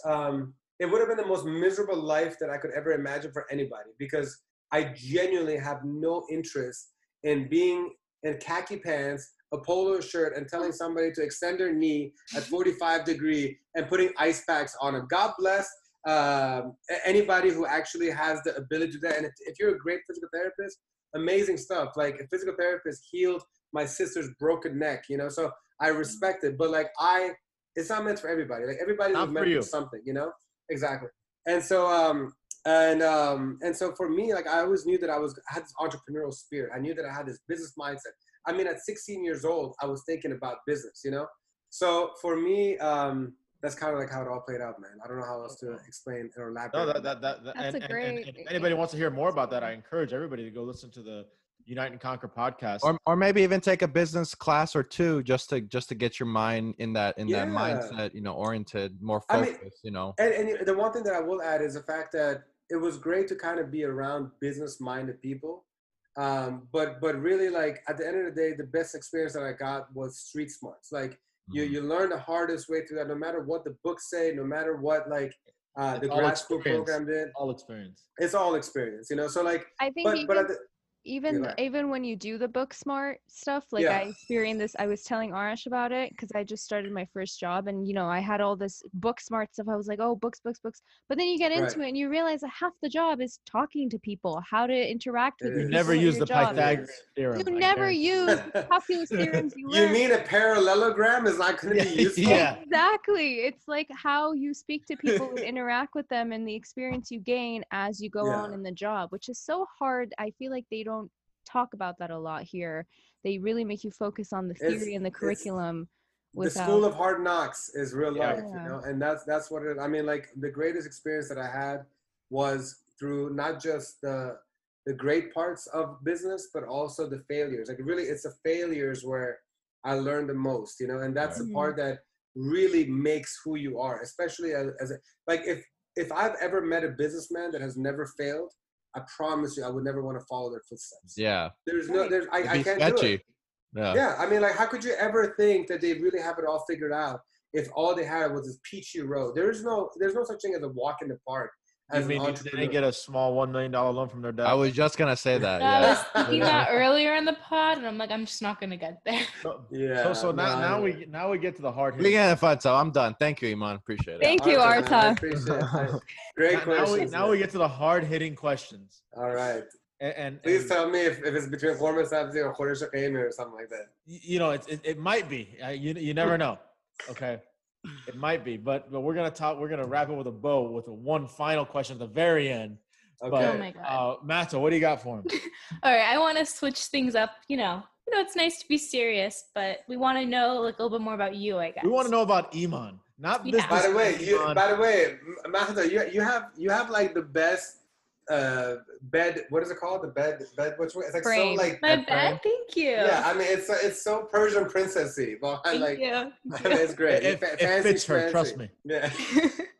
All right, ready? What's up? Okay, Cabernet or Merlot? Because I realized you like red wine. Yeah. So look at right here. So this is Cabernet Sauvignon. Okay. So it is for sure. All right. We're on the same page on here. And you know what? This one actually is what my sister got me. It's called Bubo, and it's an owl, because everything that's owls or night owls related, my sister gets for me. Oh. And so yeah. That's the name of your new company. There you go. Night owls. Yeah. I heard from a little birdie you're into hip hop. So, Dre or Biggie? Man, I have to go with Biggie. Can't you see? Sometimes you would just hypnotize me, and I just love your flashy ways. This is why I want, and you so paid. We're gonna get hit with a copyright infringement now. Got 10 seconds before they get us to the copyright. That's so funny, man. Yo, man, Juicy by Biggie is the greatest rap song of all time. It is, man. I mean, like, if that song goes on and people above 30 years old aren't on the dance floor, they can get the fuck off it, and I don't want them on. Weed them out. Even if they're not on the dance floor, as long as they're like singing along to it, along with it. It's one. I feel like when you're in a club, it's that song. It's in the club, and it's the Fresh Prince song. Yeah. Everybody should just know those words. They play the Fresh Prince song nowadays. That's great. It like kind of made a comeback recently. Okay. Yeah. Don't call it a comeback. I've been there for years. Yeah. Cool. I mean, for the newer generation, it's Stop. Yeah, no, I mean, like, honestly, like, Tupac and Biggie, man, greatest hip-hop artists, lyricists, MCs. I mean, if you hate on Biggie and Tupac, you just haven't listened to them. You haven't truly listened to their greatest hits. You don't understand them. They're next level. They're next level stuff. And it's not just like an old school guy like Grandpa on the patio saying, "Oh, you dirty rascals." Like, literally, like, lyrically, they were incredible, you know, and like what a blessing they were to the music world. All right, this one's, in my opinion, an obvious, but Miami or DC? Oh, you're putting me on the spot. So you know what I've realized through this whole transition from DC, Miami, now officially Miami, is that home is truly where the heart is. Like that. Like I never realized that until my parents came down here 6 months ago, and I realized, oh my God, I'm the last man standing. Like all this time, I thought I was this Washingtonian guy. I love DC, which I really do. Like it's multicultural, it's melting pot. It's a very educated city. It's a very conservative city, not in a way like politically, but there are humble people. Like there are millionaires driving around with Toyota Camrys. Like you don't need to have the flashiness of Miami, New York, or DC. Like you can literally have the most. So Miami's the opposite. They're people who should be driving Camrys who are driving but they're pushing Lambos, and Ferraris and exactly. And so and DC, I always loved the Four Seasons. So for me, like I love change, and like I don't, as much as I love going to the beach, which is 10 feet away from me, and it's nice and all. I love winter. I love snow. I love but I'm in a 300 square foot studio, so don't get too excited. And so but I love change. I love weather changing. Like it just kind of keeps you on your toes, So I love DC for many reasons. My friends are there. Like my heart is there. 30 years of great friendships, network. That's your roots. That's my roots. But I also think that life is so incredibly short to be living in one city all your life. And literally 3 days ago was the first time that I could say, after 30 years, DC is not my home. Like the first 10 years, it was Germany. For 30 years, no matter where I was traveling and working in the world, I always would say DC is my home. Last week, I rented out my house in DC and I came over here and I was like, damn, I'm a Miami boy now. So I'm embracing it. I'm loving it. And with great people like you in South Florida, I'm blessed to be amongst other great people over here. So welcome to the epicenter. I love it. Epicenter of COVID. Great. Thanks, Arta. Appreciate it. Thank you. Mask on, baby. Mask on. Matt, to hit him. All right. Soccer or football? Oof. Well, every 4 years, soccer. I can't even say I love football. I'm going to have to say soccer. And every World Cup, I always pray that USA, Germany, and Iran is in the World Cup. But not in that order. Yeah, not and one time. Two of the three always disappoint. Well, no, in 98, I think they were all in the same group, no? 98, they were in the same group. And then Azizi scored that goal. It was amazing. Yep. And even this past summer, like we hosted this outdoor concert series for the World Cup. We had a few thousand people show up to watch the Iran games versus Portugal, Iran game versus Morocco. And like, I mean, we have this amazing video, which fucking YouTube took down because of copyright issues. But like, were you singing again? Was I singing it? Is that what you said? Were you singing again? No, they were showing the game in the background. That's why they probably cut them. Yeah, no, we took clips from like the TV stuff. The part where like they're like scoring the goals. But like, I still have it on Google Drive. I'll send it to you guys. It's an awesome highlight video that we made. But it was cool, man. It was great. Little quick fact. I follow soccer, football, whatever, religiously, and as we know, Ali Daei is the leading scorer in international goals, Iranian. Yes. And actually, Cristiano Ronaldo is actually a few goals short of breaking his record. So that's going to be detrimental to our history. Oh, man. Culture. So that's one thing wants to be number two. Proudly, but it's amazing. Ali Daei is because the Asia League is a little bit weaker. Yeah. Because there was one game. I think we made like 26. We beat the USA once. Don't forget. Amazing. I actually hosted a fundraiser and Ali Daei was there, and like his sister is in DC, and so that's why I got involved. So I got to meet him like 5-6 years ago. It was pretty cool. And such a humble dude, like it's I don't know, man. It's just like for some reason it's so weird. Like when you look at the Iranian national team, it seems like they're all your brothers or your cousin. Like I don't look at them as athletes. I look at them. I look at them like the one when they did. That's my cousin over there. Yeah, exactly. When they, I think it was even a tie or something. Maybe it was a win. I forgot. But this past World Cup, and like they played Arash's Iran inside the World Cup. But خدا مثل برادرها بودن. Like it was amazing. Like you just have this connection and camaraderie with them, and like. Like with everything that's going on in Iran, like you're happy to see your people happy, For sure, definitely. And I hope those days return. Okay, and now to the more important part. They're rapid fire. They're supposed to be rapid fire. Okay, rapid fire. It's all good. Okay, let's go. I love it. Normal or bread tahdig? Man, Avalan, wait, that's the only option? You're not going to put potato up on this shit? It's But, gonna be you're really gonna choose potato? I mean, potato is the goat. Actually, yeah, of course. It's like the Michael Jordan, but I'll take LeBron James of Nuna Lavosh under it, because, and you don't want anything basic. We're Persian. We can't have anything basic. It has to be something. It has to be the tallow on top, sprinkle some tallow. Edible gold and I wouldn't mind. If it's not going to be potato, I'll take lavosh tahdig for sure. Yeah, especially with spaghetti. Oh, well, that's potato, dude. Come on, man. Yeah. You could do With both. the ketchup. oh, you do the lavash with the spaghetti, Arash? You could. Yeah, look at Arash going against the grain, dude. Fesenjun or sabzi? That's not even a question. That's a question. Y'all are some Fesenjun haters up in here. I could guess Amaran being a Fesenjuni, dude. No, I'm with her. But like sour Fesenjun. Only the Shomali way. Yeah, sour. Yeah, not the I mean, Arta and Arash, please tell me that you guys are Horma Sabzi all day, every day. No, I'm Parmesan doesn't even look appetizing. It's so Your face good. doesn't You look haven't, appetizing. you haven't had it the right way. Don't get me out. Don't get me. Your face is not appetizing. But no, good Fesenjuna is good. I'm not even gonna front. But Arta, come on, you're Shomali side. You're not going to. yeah. Well, we eat like fish and ordak, so like we're Yeah, on a different it's vibe. different. Yeah. Sweet or sour? Can we do I'm not Chinese talking about food where it's girls. I'm both? talking about food. Can we do Chinese food where it's sweet and sour together? Okay, yeah. I actually do. I do like the combination. There's a little bit of zest that comes when you put. I like the yin to the yang. Got you.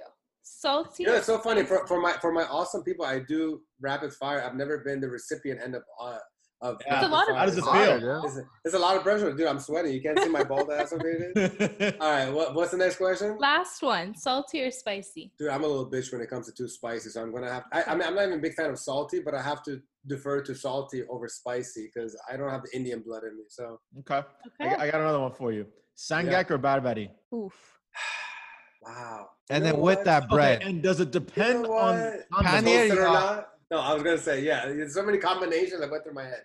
I'm gonna have to say toasted sangak, but nuna paneer, but here's that is sabzi up in that shit. Oh, yeah. There you go. That's a man of culture. But it's got to be a little warm. You got the warmness of the bread, the coldness of the paneer, and then the mint for the zest. I like zest. I just realized. Yeah. Here we go with food. Basani sonati or falude? So I'm gonna have to go with falude because there's nothing like falude in this world. I mean, like everybody has basani and all that stuff, but Everybody falude? has a certain type of ice cream. That's true. Well, they have a mixture of the two. They do. I made it last night. I made homemade. I like basani sonati if it's in between the wafers and That's the Persian Klondike bar, Yeah, Espan makes the best. Kubide or bag? So solely for the sake of kubide smelling like poop, I'm gonna have to go with the bag. And if it's bag that is great, bad give it shit, So right. I'm gonna go with that. Yeah. Okay. Arash, hit him. By the way, can I give a shout out to? I'd like to give a shout out to Shah's of Kebab up in this place. So good. I tell you this much, man. My mom is so finical when it comes to freaking food. For 40 years of my life, I've had to hear from her. Hichi مثل نایب ایران نمیشه. Hichi, right? Like so literally everybody, anybody, like. And DC, man, we got some good cowboy players. There's Alborz, there's freaking Shamshidi. Well, you guys have a very established Persian community there. Exactly, but trust me, to my mother's taste buds, nothing competes, And then all of a sudden, like a couple months ago, my nephew Parsa was like, "Hey, Dai, I found this place, Shah's Kebabs. Let's get it. Let's try it." And then we ordered food for everybody, and my mom was like, "Yo, astaghfirullah. Ever since this is not yet. We have found." I was like, "Are you kidding me? We've lived all around the world, and in Miami, we find of all places of all the places." So she has found finally the one place that makes good food there that she finds. And I mean, they're great people. Like we need to continue to support those kind of people, man. They're doing some great stuff. The guy is Mehdi, I know that, or Mahdi, because my middle name is Mahdi. So I want to give a shout out to Shah's Kebab in Miami. Hopefully they give us a free Iman, Boro Beshum Begu, you give me a cherry bag a day, I give you a brand story for Unite and Conquer. Go do a little irony. I genuinely was thinking about that, because they deserve it. They deserve it. When you go, give me a call. I'll join you over there. Put a little slideshow. Hey, guys. So baby macho, I don't know. Is everybody like who's the furthest place from South Beach? Me. Maybe I'm the closest to you. Who's the furthest? How far drive? I mean, we're all within an hour. Hour. Yeah, Oh, like what are we now? 45. So right next to me, like we have this thing, we call it bakhshe, you know, and like I would love to invite you guys over. We'll have shahs and kebab, and we're gonna have a little chit chat and hang out, and we're gonna have a great time. So we're gonna coordinate that later. I'll bring the the hookah. hookah. Bring your masks. I will have my mask in tow and hand sanitizer. Let's I'm go. I'm Let's the go. germ police here. So Let's do it. I'll ask you one more question before I get into the news challenge, and I ask this of every single guest, Hope you're Cool. ready. and I need somebody to agree with me on this. Okay, Yeah. maybe it's you, Iman, and you see they're all cringing because they know the question. Go ahead. Should I be Is a worried? hot dog a sandwich? He's gonna spit out his wine. He's gonna spit it out. Yeah. No, he's gonna chug that. He's like, Is a hot dog a sandwich? That's a trick question. this is why I asked the Really? rapid fire. Rick, Putting that. I can't. You know, just for the sake of it's never been called a sandwich in my book, I'm gonna say no. bah. Thank you. Take But that, can we- gypsy. Guy. Bread with meat in the middle of the bread. I mean, Arash I can- Benton. I How can many see. times are you gonna ask? Who's gonna agree with you? Oh, is this the Jamali question? Is this- Yes. is this Every a- oh, week. okay. I mean, This is why I Amaran starts asked it with the rapid hello, and fires. Arash ends it with this. but Yeah. Arash, in your defense, I know where you're coming from, man. I see. Thank you. I see. Somebody at least sees my like thought the, process. I like the outside the box thinking, and for you to. Well, my question is, what's the affinity with hot dog? And why are you fighting for a hot dog being a sandwich?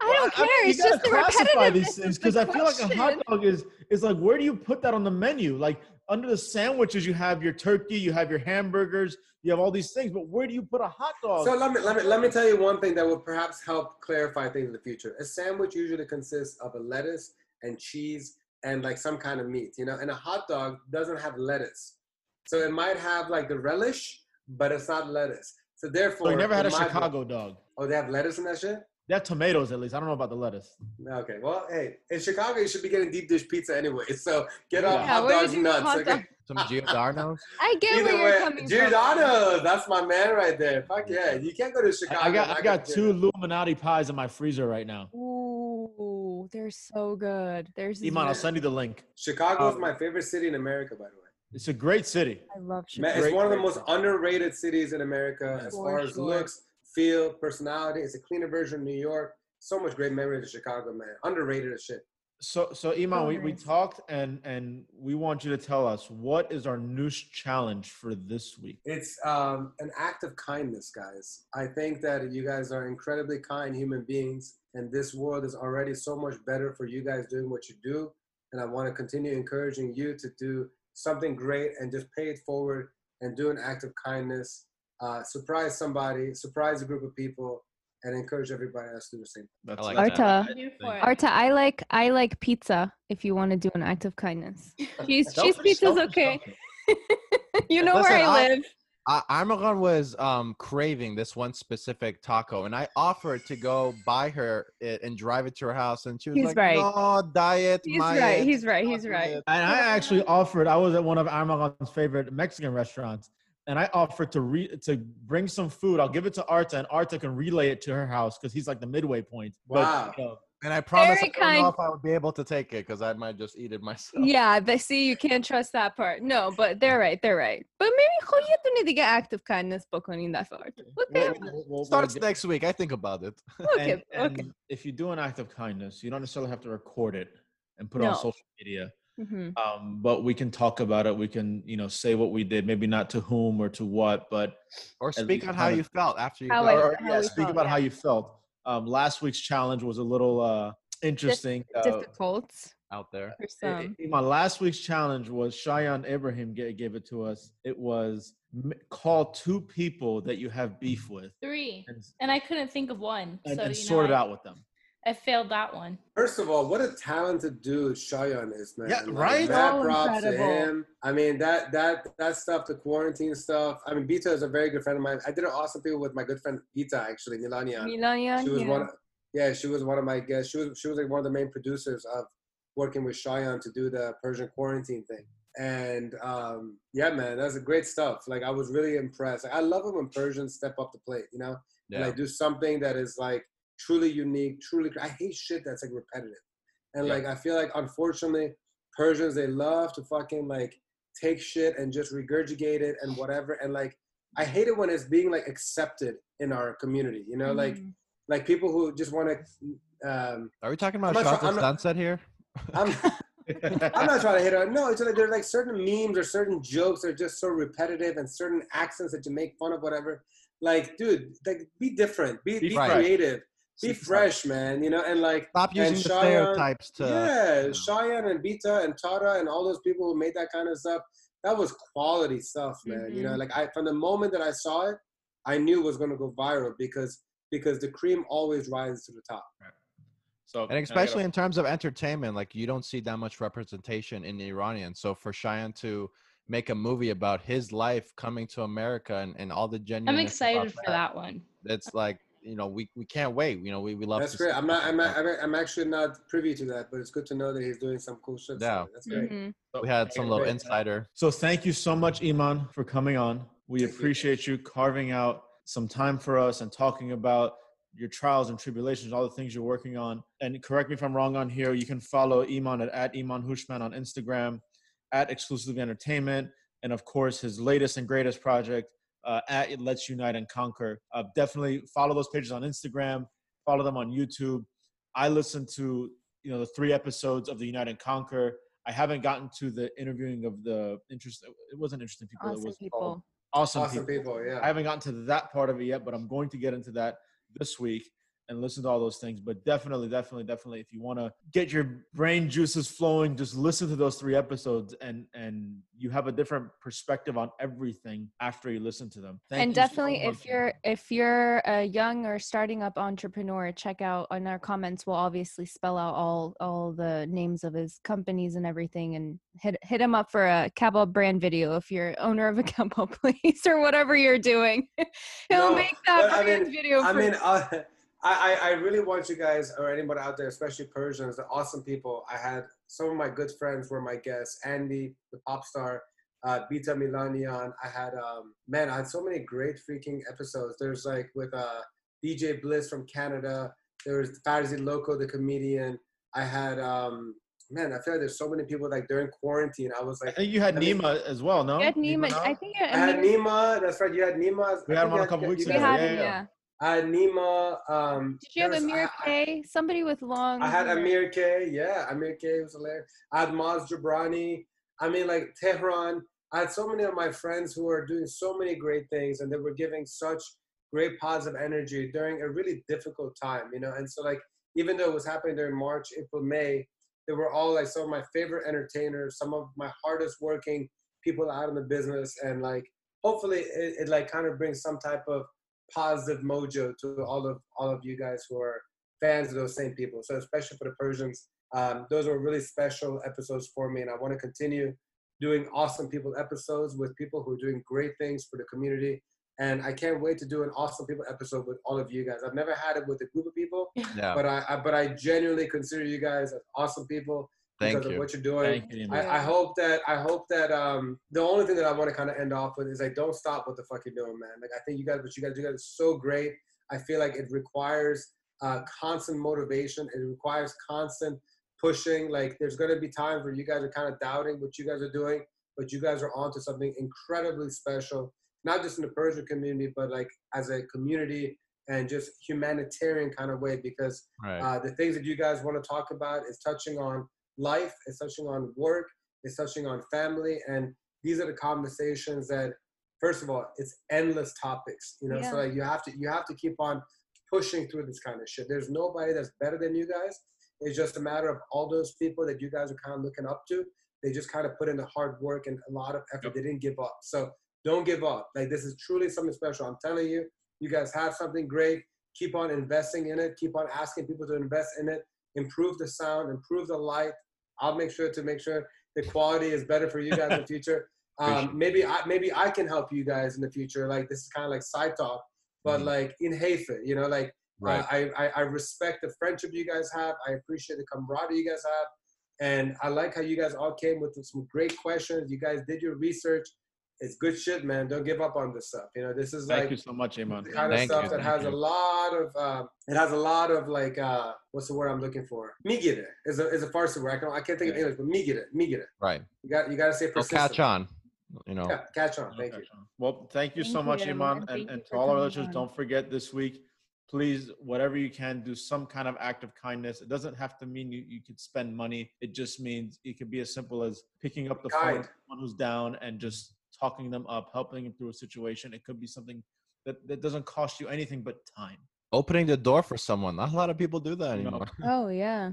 So Just it's- listening, Or man. wear Just your listening. masks and protect other people if you are infected with corona is the biggest act of kindness you could do right now. Thank you all. That's all I want to say. That's the person who hasn't left her Thank room you. in 6 months. I've left my room, She okay, had, a with a little, she had a mask. little photo shoot the other day. I did have a little photo shoot, but All right, Iman, thank you so much for being on. Really Thank you so appreciate much, you, Iman. guys. Thank you, We learned a Iman. lot. Thank Yeah. you. I really appreciate you guys considering me as part of your show. Wish you guys all the best. Be safe.